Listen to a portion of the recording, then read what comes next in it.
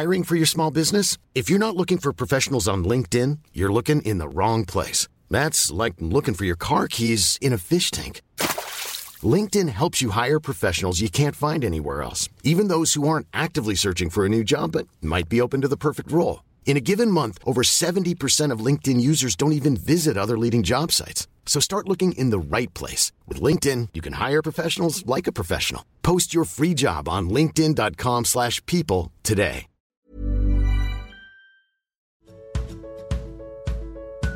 Du lyssnar på podden Vad vi pratar om när vi pratar om böcker.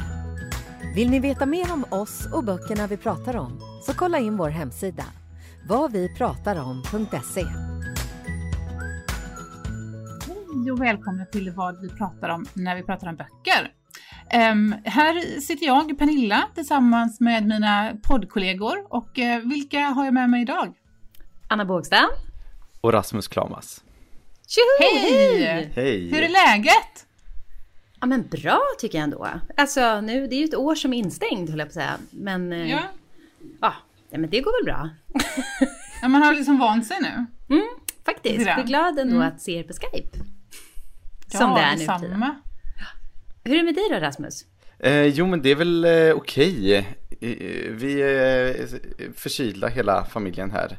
Alltså, jag tror inte att det är coronisen som har tagit oss. Men det vore ju snöpligt om man så att säga föll på målsnöret här. Nu ja. Det kändes ju som att man, nu har vi hållit ut ett år. Då kan man väl ändå få slippa skiten. Men, exakt. Eller så kan man få en mild variant och get it over and done with, typ. Så tänker jag. Ja, man hoppas ju att det blir en mild variant då, så att säga. Men, och jag tänker också att ni inte kommer vara först i vaccinationskön. Nej. Så att det ändå kommer dröja liksom kanske till 2022 mer än då innan man får det. Så tänker jag. Så ni har alla chanser även under det här året, tänker jag, att få coronis. Ja. Jag vet inte hur hårt jag kommer jobba på det, så att säga. Men jag tog ett coronatest i fredags. Kan jag informera om då. Och som kom ut negativt. Oj, bra, skönt. Yep. Bra eller skönt eller inte, jag vet inte. Nej, som sagt. Nej. Ja, men det är väl bra att testa i alla fall. Ja. Men det var ju inte det vi skulle... Det var ju inte därför vi har träffats för att få podda idag. Corona-uppdatering. Ja, det är alltid någon corona-uppdatering här i några minuter. Men det måste det vara. En bok också. Eller hur? Ja, och vi har läst en bok av en författare som heter Marike Lukas Rinveld. Det lät norska där och det skulle inte vara, för det är holländska. Boken som vi har läst är Obehaget om kvällarna, utgiven på Tranan förlag. Kan inte du berätta lite vad den handlar om, Rasmus? Jo, men visst. Jag gör ett försök och så får ni fylla i. Du är utnämnd till den bästa handlingsberättaren. Oj, mange tack. Ja. Det här har gått mig förbi. Men då ska jag försöka att inte göra er besvikna. Jo, men det handlar ju om en familj som bor i en liten by i Nederländerna. Och de är ganska strängt kristna, kan man säga. Och det är då 3 barn och en mamma och pappa. Och de har någon slags gård med massa kossor och väldigt lantligt. Och man kan ju... De är ju 4 barn från början. Just det, de är ju 4 barn från början. Det är ju helt rätt, va?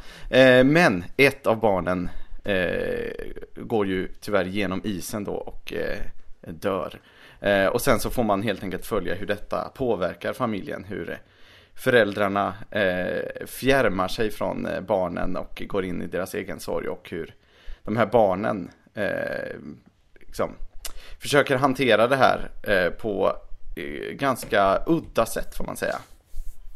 Men det är väl också så här också att personen som har huvudrollen, Jas, vi vet inte riktigt hur man uttalar det namnet, men det var väl det här också att hon bad till Gud också om att snälla Gud, för att det var väl någon som sa att någonting om kaninen, att hennes kanin skulle dö eller någonting sånt där, och då bad hon till Gud om att snälla ta någon annan och låt min kanin leva, och så var det brorsan som strök precis, med. så det är lite så skuld inbyggt i detta också.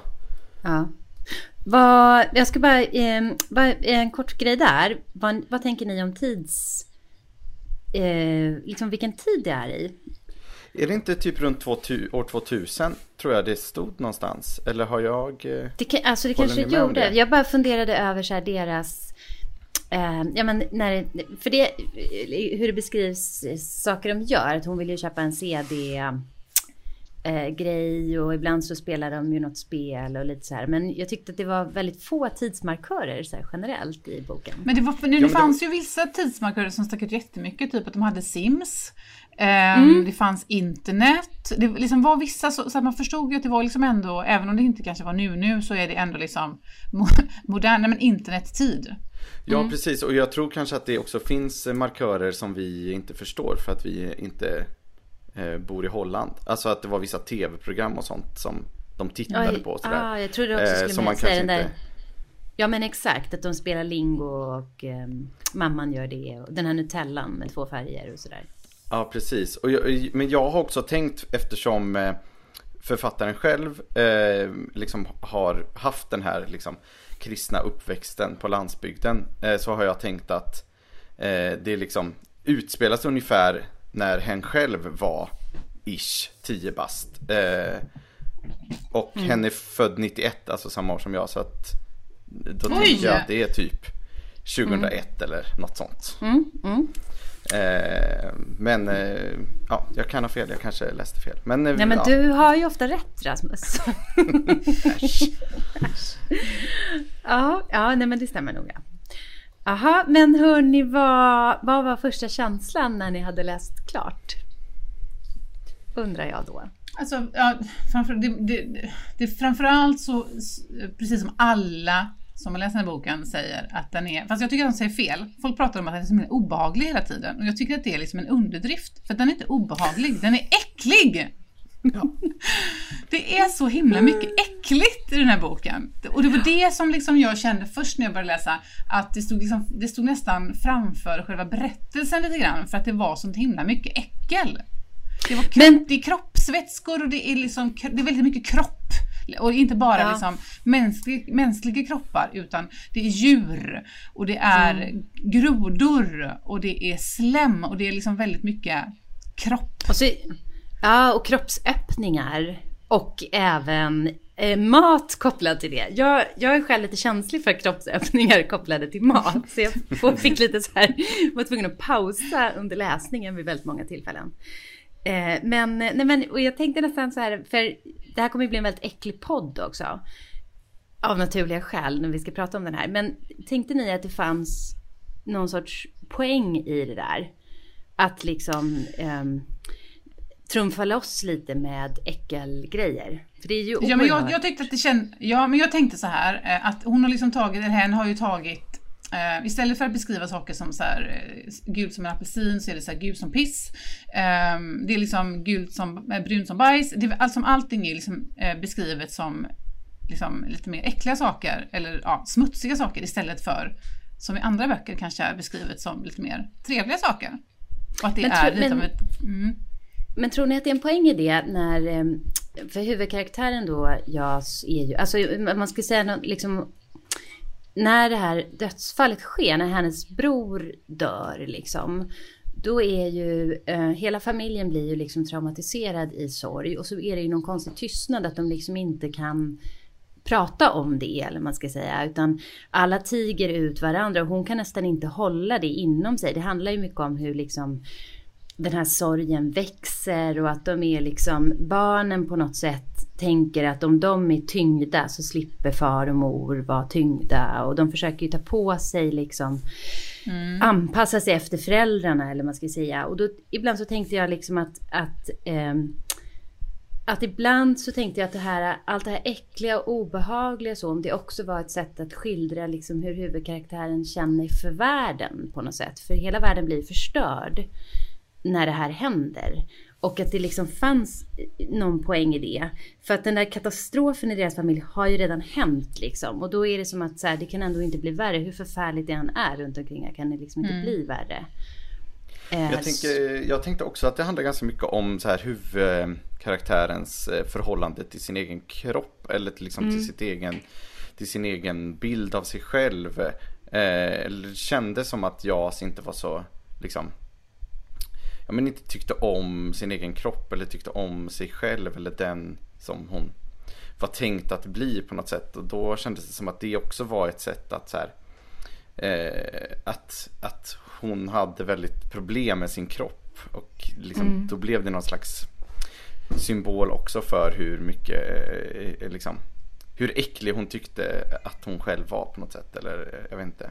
Någon sorts projicering av det liksom. Ja, jag vet inte, men det är, om vi ska vara, eller jag vet inte vad ni kände, men jag kände kanske att den här äckelheten tenderade att gå över i lite effektsökeri at times. Ja, alltså att det blev liksom exakt. för mycket för att liksom för att man skulle känna att det var 100% relevant hela tiden.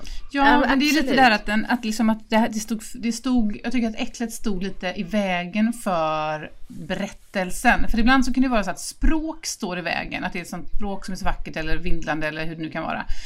Att man inte riktigt ser berättelsen. Men här var det ju mer liksom att det blev så, man blev så äcklad att man liksom inte riktigt kunde liksom, ja, men läsa själva berättelsen, för att man väntade på nästa så här äckelchock.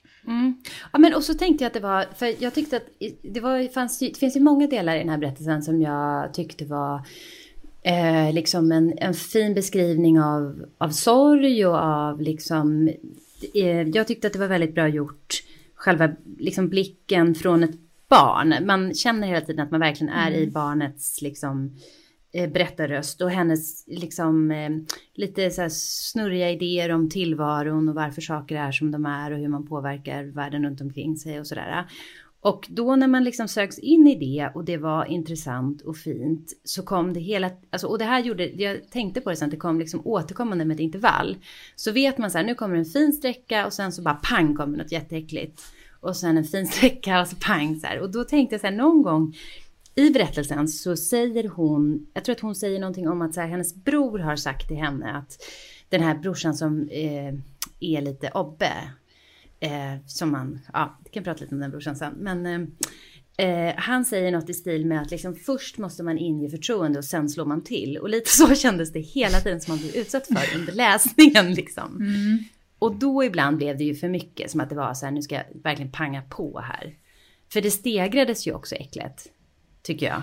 Ja, det var ju som att det var drivande i, liksom, som att det var berättelsen. För det hände ju, alltså, från att den här liksom Mattis, eller vad han hette, brorsan som dog, så hände det ju egentligen inte jättemycket.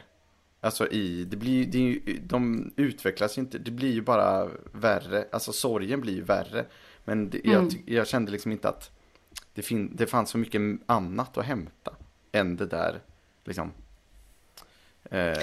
äckliga och så. Det vill man inte gärna ha. Men tänker du att den hade varit bättre som en novell då kanske?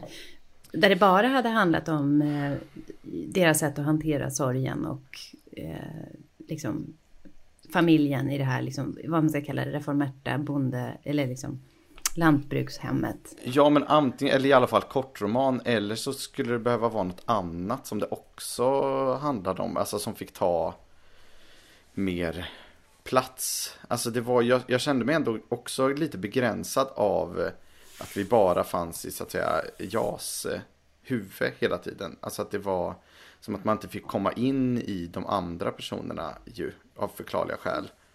Men jag kände att det kanske hade, jag tror kanske att jag hade behövt det för att jag inte skulle liksom tröttna på liksom, att det blev lite endimensionellt. Och, ja, ibland kanske det kan bli starkare, men för mig var det kanske inte så just den här gången. Men jag tycker ändå att den är bra skriven. Alltså, vissa liknelser var ju jätteäckliga, men vissa tyckte jag också var ganska vackra och annorlunda. Absolut. Alltså jag kände att liksom det fanns grejer som man bara säger, ja men det här stämmer ju faktiskt, men jag har aldrig hört den här liknelsen förr. Och det tycker jag inte händer så ofta. Men jag tänkte att för jättelänge sedan så läste ju du och jag och Rasmus och du och jag och Alex läste ju en bok som jag nu inte riktigt kommer ihåg, men då störde du det väldigt mycket på samma metafor. Det var väl den av Frances Harding? Ja, just det var det. Förvandlingen, fast den hette ju inte det, den hette ju något annat. Men Nej men och då så kommer jag ihåg att du tyckte att det var så här lite för krystade metaforer hela tiden. Ja. För där är ju så enormt mycket konstiga liksom, metaforer. Men här tycker jag håller med. Det är ju så här, det är enormt mycket metaforer och liknelser, men jag tycker att de funkar och blir så här väldigt kreativa och spännande. Det är väldigt många av dem som går på temat så här, mat och bondgård. De här metaforerna liksom. Ja, verkligen. Hela tiden. Och då tänkte jag också så här, det är nästan som att det också är en grej liksom. För det är så himla enhetligt sammanhållet liksom. Det är ju ett superfint språk och nästan ett så här... alltså jag tänker att författaren verkligen har lekt med språket och tycker att det är roligt. Och det tycker jag är en väldigt bra sak med den här boken. Man sugs in i den. Men det är ju otroligt mycket liksom... men att det kan vara liksom att... vad vet jag, sorgen hoppar som lössen från huvud till huvud. Alltså, det är bara insmuget så här, överallt är det liksom metaforer på smuts och matdetaljer kring deras känslotillstånd liksom. Men och otroligt så här, stort matfokus tycker jag. Fick inte ni väldigt mycket känslan av att man vet exakt vad de åt liksom hela tiden? Jo, verkligen, men det var ju också för att Jas hade så problem med magen hela tiden. Hon var förstoppad. Men jag tänker så här att det kanske egentligen också det var en metafor eller symbol för liksom hennes känslor egentligen. Den här himla ja, verkligen som att sorgen hon höll ju verkligen inne dem liksom. Ja. Och hennes pappas jätteäckliga sätt, vi behöver inte prata om det, men ni vet vad jag menar. Ja. Nej, men det var så speciellt för att jag har ju en 8 månaders dotter här hemma som också haft förstoppning likt Jas under den här perioden. Så det var väldigt så speciellt att läsa det här. Det var som att jag liksom återupplevde det här liksom, både i fiktionen och i verkliga livet. Det var liksom, men tänkte du liksom ta Jas pappas tips? Det var liksom lite tips där för dig hur du skulle kunna göra för att motverka förstoppningen. Jag kör, nej precis, jag kör med katrinplommon och mesmör så att säga än hans gammal olivolja och spån och såpa, tjurinseminationsnål eller vad det nu är. Ja, jag vet inte. Men men jag måste ju verkligen säga också att det var absolut inte vad jag hade tänkt när jag läste den. Verkligen inte. Jag vet inte vad jag hade varit inställd på, men någonting helt annat. Ja, den är ju verkligen annorlunda. Det får man säga. Men om jag skulle lyfta fram något som jag ändå tyckte om väldigt mycket, så tyckte jag ändå att liksom dialogen mellan de här 3 syskonen som är kvar då, den var ju liksom också hjärtskärande i vissa fall, hur liksom de påverkar varandra, triggar varandra, men också liksom sörjer tillsammans på något sätt. Liksom. Att Men alltså, det är ju ingen dålig bok. Det är inte så att den är liksom dålig, utan det är ju en fantastisk skriven, alltså språket och allting är ju helt fantastiskt. Alltså även om det är väldigt äckligt så är det ju fantastiskt, såklart. Det är ju en väldigt bra bok, bara det att det inte är som man kopplar liksom kanske läsning med njutning direkt, utan det blir något helt annat. Inte direkt. Så att författaren har ju lyckats ändå med vad hen antagligen ville, tänker jag. Men vad jag tänker där är att jag tycker att den också, alltså någonstans i mitten, då var jag så här, gud, ska jag verkligen, finns det någon poäng i att läsa klart den här boken? Och det var egentligen för att jag kände där att, ja men som du sa Rasmus, att handlingen står ju liksom still. Och det är som att det hela tiden, det kommer fina passager och sen blir man så här smackad i ansiktet med någon så här diarréhistoria. Och sen fortsätter liksom. Och då tänkte jag så här, gud, ska jag utsätta mig för det här? För det är liksom inte så njutbart. Och man känner sig nästan själv så här lite kladdig när man läser den. För det är lite så här, ja men det är lite för mycket. Men jag måste säga att jag tycker verkligen, jag är väldigt glad att jag inte gav upp där, utan att jag läste ut den. För jag tycker att i slutet så blev jag ändå väldigt berörd på något sätt. Och att då fick jag en annan känsla av hela boken. Så det skulle jag verkligen säga som tips om man liksom börjar läsa den här och känner sig, nej men fasiken, jag ger upp, jag klarar inte det här längre. Det är ju att ändå stanna kvar till slutet liksom. För då tycker jag ändå att det liksom hänger ihop, eller man ska säga. Men man känner sig också, eller jag känner mig lite som en sån maratonlöpare som har klarat något liksom maraton i öknen. Alltså att det var så här, äntligen är det slut, men shit vad grym jag var som tog mig igenom det på något sätt. Men jag är ändå glad att jag gjorde det, men jag är också väldigt glad att det är över. Du kommer inte läsa om den här boken? Det kommer aldrig hända, nej. Men jag måste säga att jag också tyckte att det var väldigt många fantastiska formuleringar i den här boken. Det är ju väldigt fint språk. Det är det. Det var inte en enda gång som jag tänkte på, alltså när man om man hela tiden befinner sig i olika redigeringsprocesser så känner jag att det kan bli så här miljöskadad. Så att ibland när jag ska läsa böcker och så ska bara vara njutbart, så sitter jag bara, här förekommer ett ordet plötsligt, det ska man ta bort, och här var lite det, där var en upprepning. Alltså bara sitter så här som en konstig gammal tant i huvudet. Men här så bara glömde jag bort det fullständigt. Det tycker jag är så väldigt bra betyg. På något sätt. Det är ju jättefint språk verkligen. Jag tycker det är väldigt imponerande. Det är ju en ganska ung författare. Ja, men visst är han poet, va? Men att det är liksom debutromanen. Ja, det är ju helt otroligt att det är debutroman. Verkligen. Men jag tycker att det är ändå alltså både känns och inte. Alltså det är ju inte sådär högtravande och svårt, och att liksom bilderna står i vägen för liksom att man ska ta det till sig. Det är liksom inte för abstrakt, men det är ändå Tänker du att ändå en finess. Ofta är så?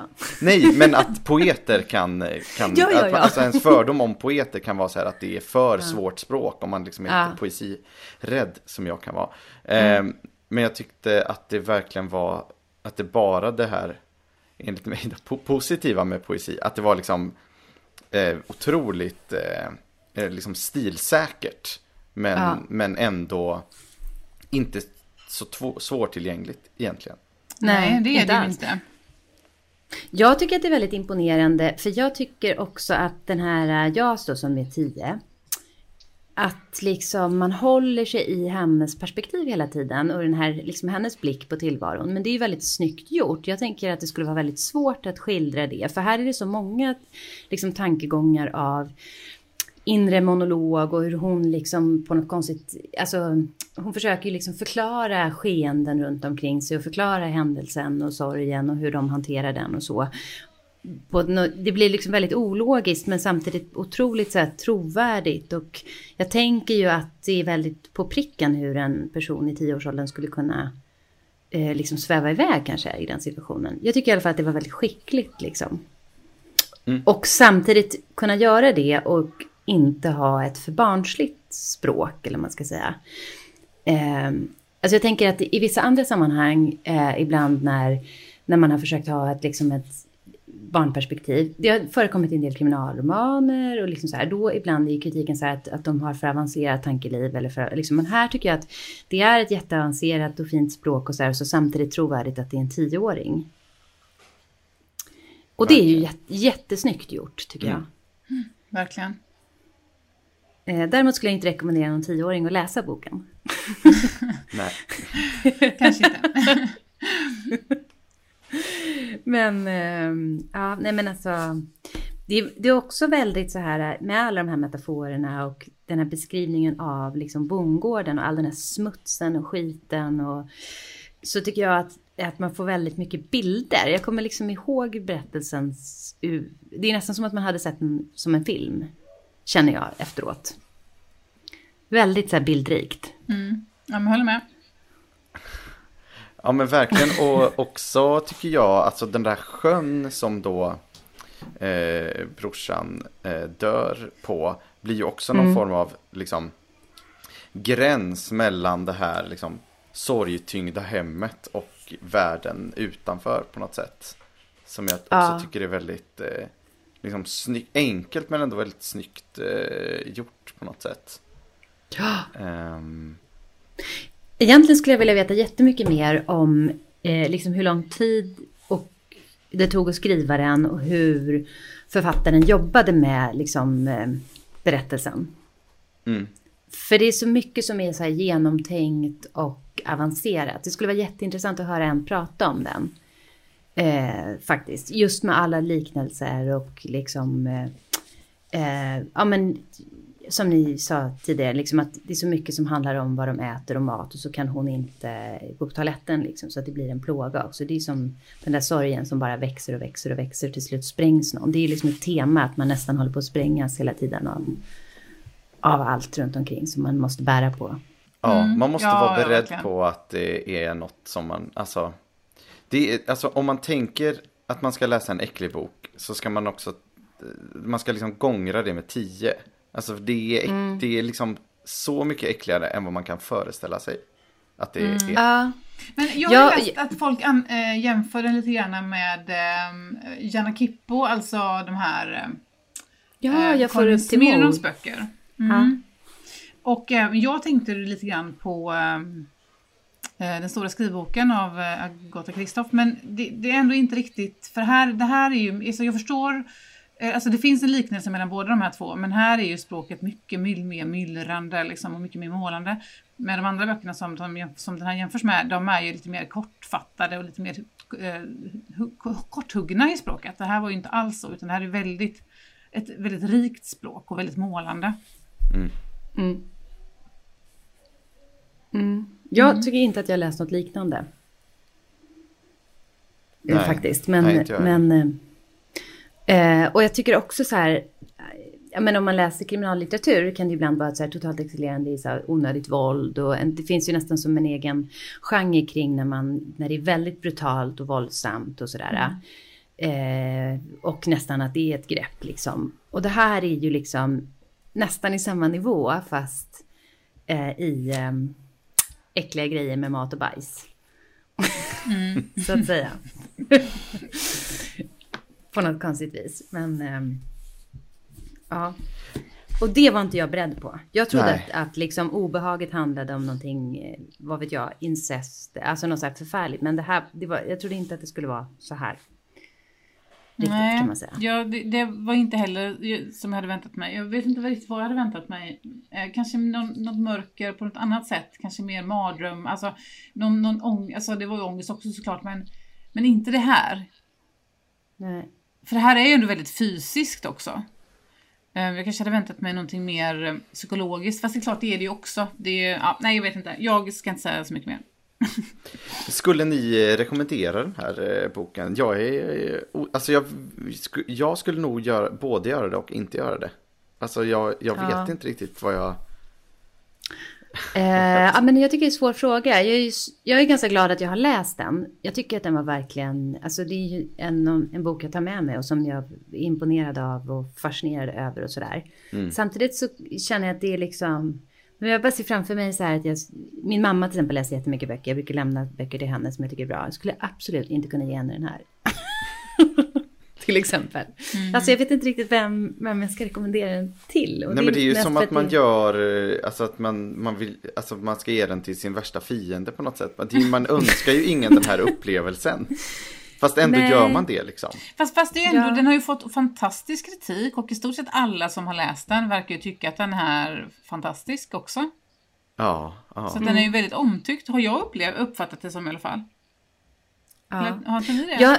Jag har funderat över också. För jag tyckte att det kom i duster liksom. När jag blev ganska berörd. Och sen så liksom försvann ju det. Både av äcklet och sen av lite andra saker. Och det var att det nästan också finns...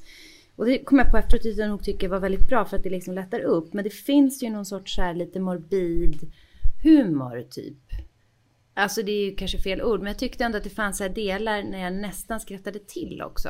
För att det var liksom lite bisarrt på något sätt. Typ hon berättar ju om när hon skriver i sin Mina vänner-bok. Eller så här när det är liksom, vad ska du bli när du blir stor? Och då går hennes mamma och stryker ut det och skriver så här, en god kristen istället. Och då så blir hon så... Det som upprör henne över det är att det här tar så mycket uppmärksamhet och fokus av hennes kompisar att de missar det faktum att hon den sommaren har växt ganska mycket. Så hennes så här växteffekt liksom försvinner av. Så det är typ sådana där små detaljer som liksom kommer in här och där i den här boken. Som ändå gjorde att det liksom... För det låter ju som att boken är kolsvart. Och den är ju egentligen kolsvart. Och den skildrar ju liksom ett liv där det är både att barnet dör men också att liksom hela det här lantbruket där de lever och där allt handlar om korna och så, det faller ju också samman liksom. De får mul- och klövsjuka och alla kor måste avliva. Alltså det är som att världen bara rasar liksom efter att det här har hänt, och hon är ju inne på någon så här, när kommer domedagen eller vad man ska säga. Så det är ju verkligen ett kolsvart tema liksom, men ändå på något sätt så tycker jag inte att den är rakt igenom mörk, utan det är någonting som gör att man ändå, förutom äckelpassagerna, liksom är i det där, och att det är ändå en fröjd att läsa vissa delar, man ska säga. Ja, men det är väl på grund av att det är liksom barnets blick som gör kanske att det är lite hoppfullt på något sätt. För att hade det varit vuxna som hade berättat om den så hade det antagligen varit kolsvart totalt hela tiden. Men ett barn är ju liksom någonstans oskyldig, även om de här ungarna inte är så himla oskyldiga hela tiden. Men alltså ett barns blick är ju ändå, ja, ni förstår vad jag menar, den är lite mer oskuldsfull och ser på världen på ett annat sätt. Som ändå är ljus liksom. Ja, men det är ju också så absurt så att det blir roligt ibland. Alltså som att liksom, det är ju ofta hemska saker, som att Jas hängs upp på liksom kroken så att hon nästan stryps. Men det är också, det är också en lite rolig bild. Samtidigt absolut, som det är jättehemskt. Det är helt bizarr liksom. Så det finns också de där, men jag håller helt med dig, Anna, att det finns också de där liksom betraktelserna av de vuxna som är ganska roliga. Och liksom lite som att barnet på något sätt klär av de vuxna, eller liksom ser deras inre små mönster och vilka de egentligen är på något sätt. Ja, precis. Och också så här, spelet mellan föräldrarna, hennes blick på det liksom. För att hon upplever ju att föräldrarnas relation är väldigt kärlekslös. Och mamman är ju också hackar på pappan hela tiden om att han liksom måste raka sig och knäppa skjortan. Och att hon också har uppmärksammat att när den här mjölkbilen kommer, då kan han glömma att knäppa översta skjortknappen, och att han kanske hoppas att få åka med den här mjölkbilen och åka därifrån och slippa dem, och liksom kanske gifta sig med någon som inte hackar på honom hela tiden.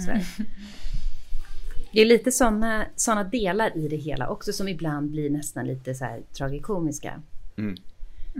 Tycker jag i det. Men, och väldigt, väldigt sorgligt såklart. Oh ja, det är otroligt sorgligt. Liksom. Men ja, nej, men alltså det är väldigt så här blandade känslor med den här boken. Men jag vet inte om jag ska rekommendera den till någon, för det blir så här min gamla svenska lärare. Om ni förstår personkategori. Vem skulle du ge den till om du måste ge den till någon, Pernilla? Jag skulle nog ge den till min man faktiskt, för han skulle säkert uppskatta den på något konstigt sätt. Eftersom han, men faktiskt. Jag lånar också ut mycket böcker till min svärmor, och jag skulle inte, eller till min svärmor då, men jag skulle inte ge den till henne. Nej.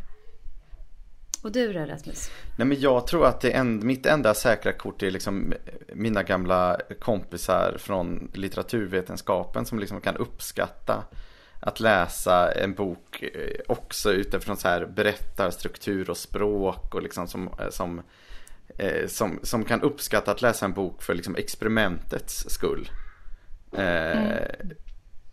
På något sätt. Jag skulle nog inte ge den till min pappa i julklapp kanske. Gud, absolut ingen julklappsbok. Nej, då ska man vara jättesäker på att absolut. Att mottagaren uppskattar det. Annars kan det liksom landa helt fel, känner jag. Ja.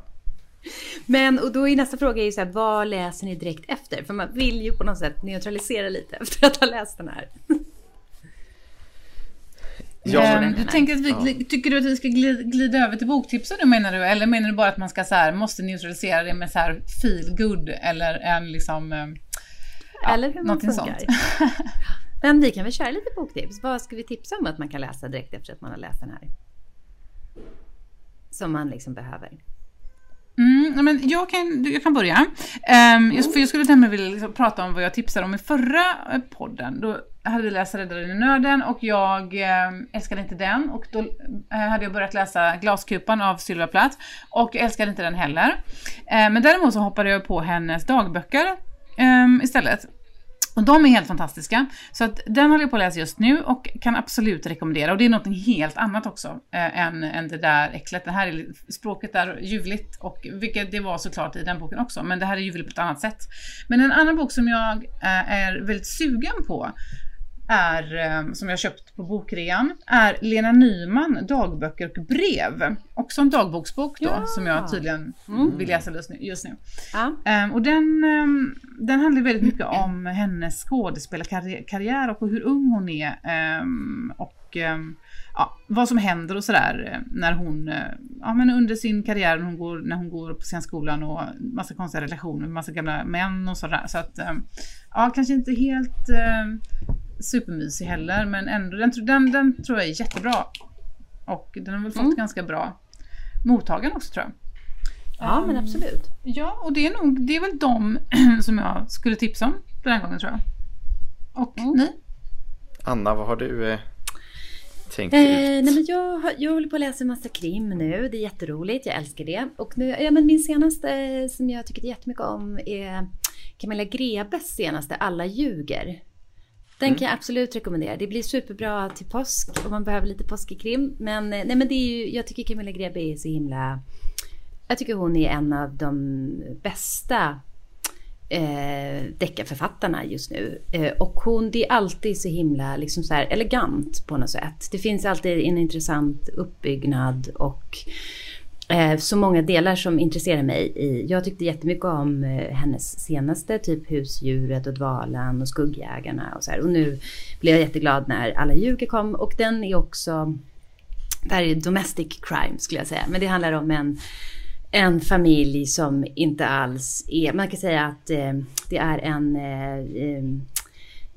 mamma som är ett perspektiv, och hennes man som hon träffar har en dotter sedan tidigare, och den här dottern försvinner och man tror att hon är död, kan man säga, och det är det som är så här bakgrunden. Och sen handlar den jättemycket om, kan man döda sitt eget barn? Pappan blir anklagad för det här brottet och så här. Och det är liksom alltså på något sätt är det lite likt samma stil som Mattias Edvardssons En helt vanlig familj, kan man säga.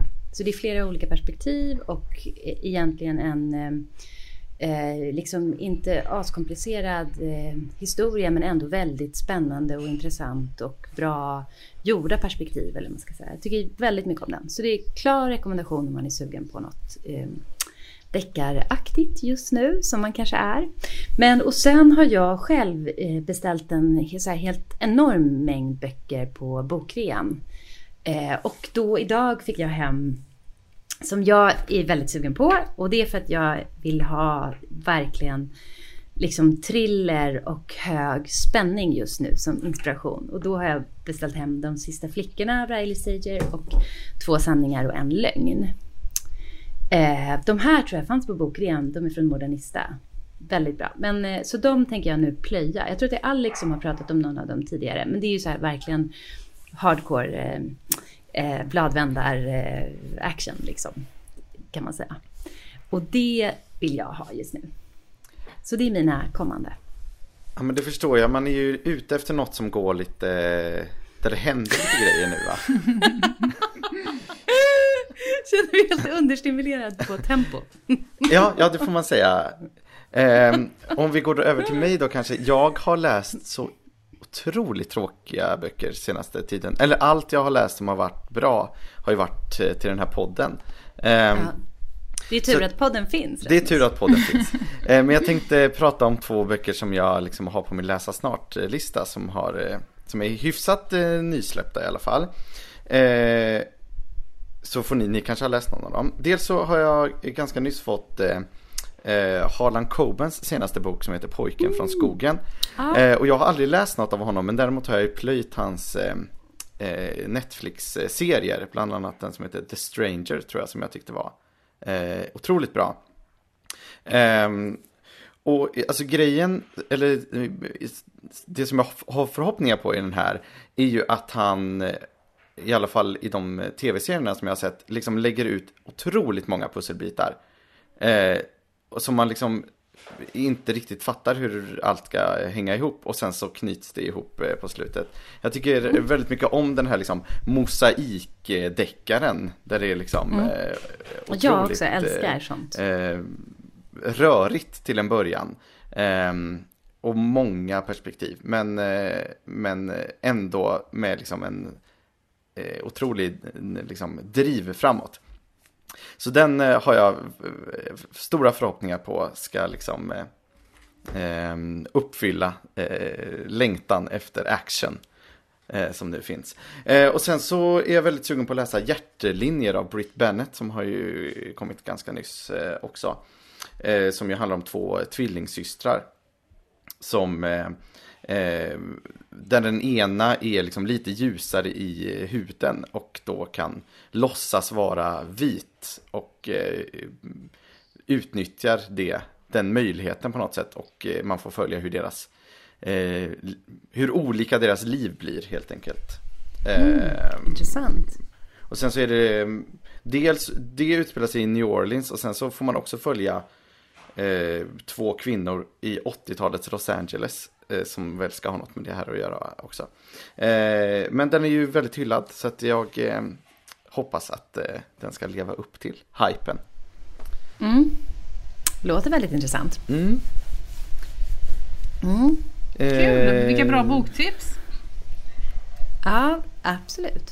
Men var det eller? Ja, det var väl det hela, va? Det känns så. Det var väl det hela. Ja, nej, men då får man ju säga alla får hem och läsa Obehaget om kvällarna. Och men om man inte vill läsa den så kan man lyssna på den också. För den finns ju inläst av Lo Kauppi. Ja, men precis. Ja, och jag har både läst och lyssnat. Och jag vill bara tillägga det att den är nog, jag tror faktiskt att det är värre att lyssna på den. För att då kan man inte ens skumlyssna. Utan det bara liksom åker in i hjärnan på en. Så att, okej, ja.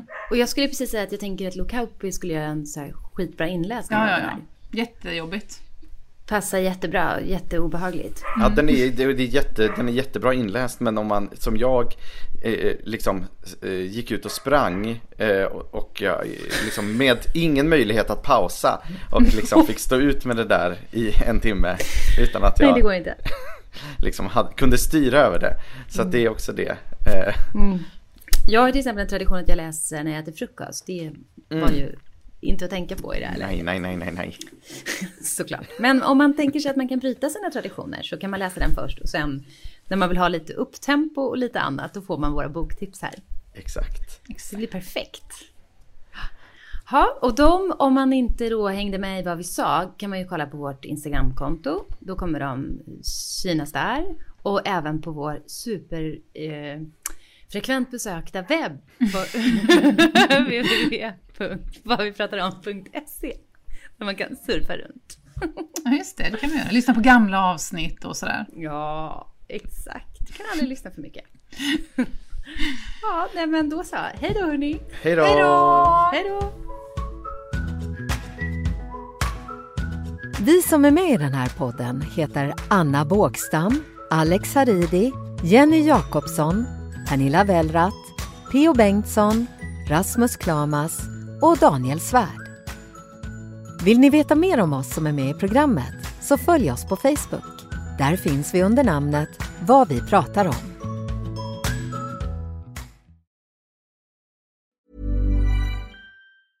Even when we're on a budget, we still deserve nice things. Quince is a place to scoop up stunning high-end goods for 50 to 80% less than similar brands. They have buttery soft cashmere sweaters starting at $50, luxurious Italian leather bags, and so much more. Plus, Quince only works with factories that use safe, ethical, and responsible manufacturing. Get the high-end goods you'll love without the high price tag with Quince. Go to quince.com/style for free shipping and 365-day returns.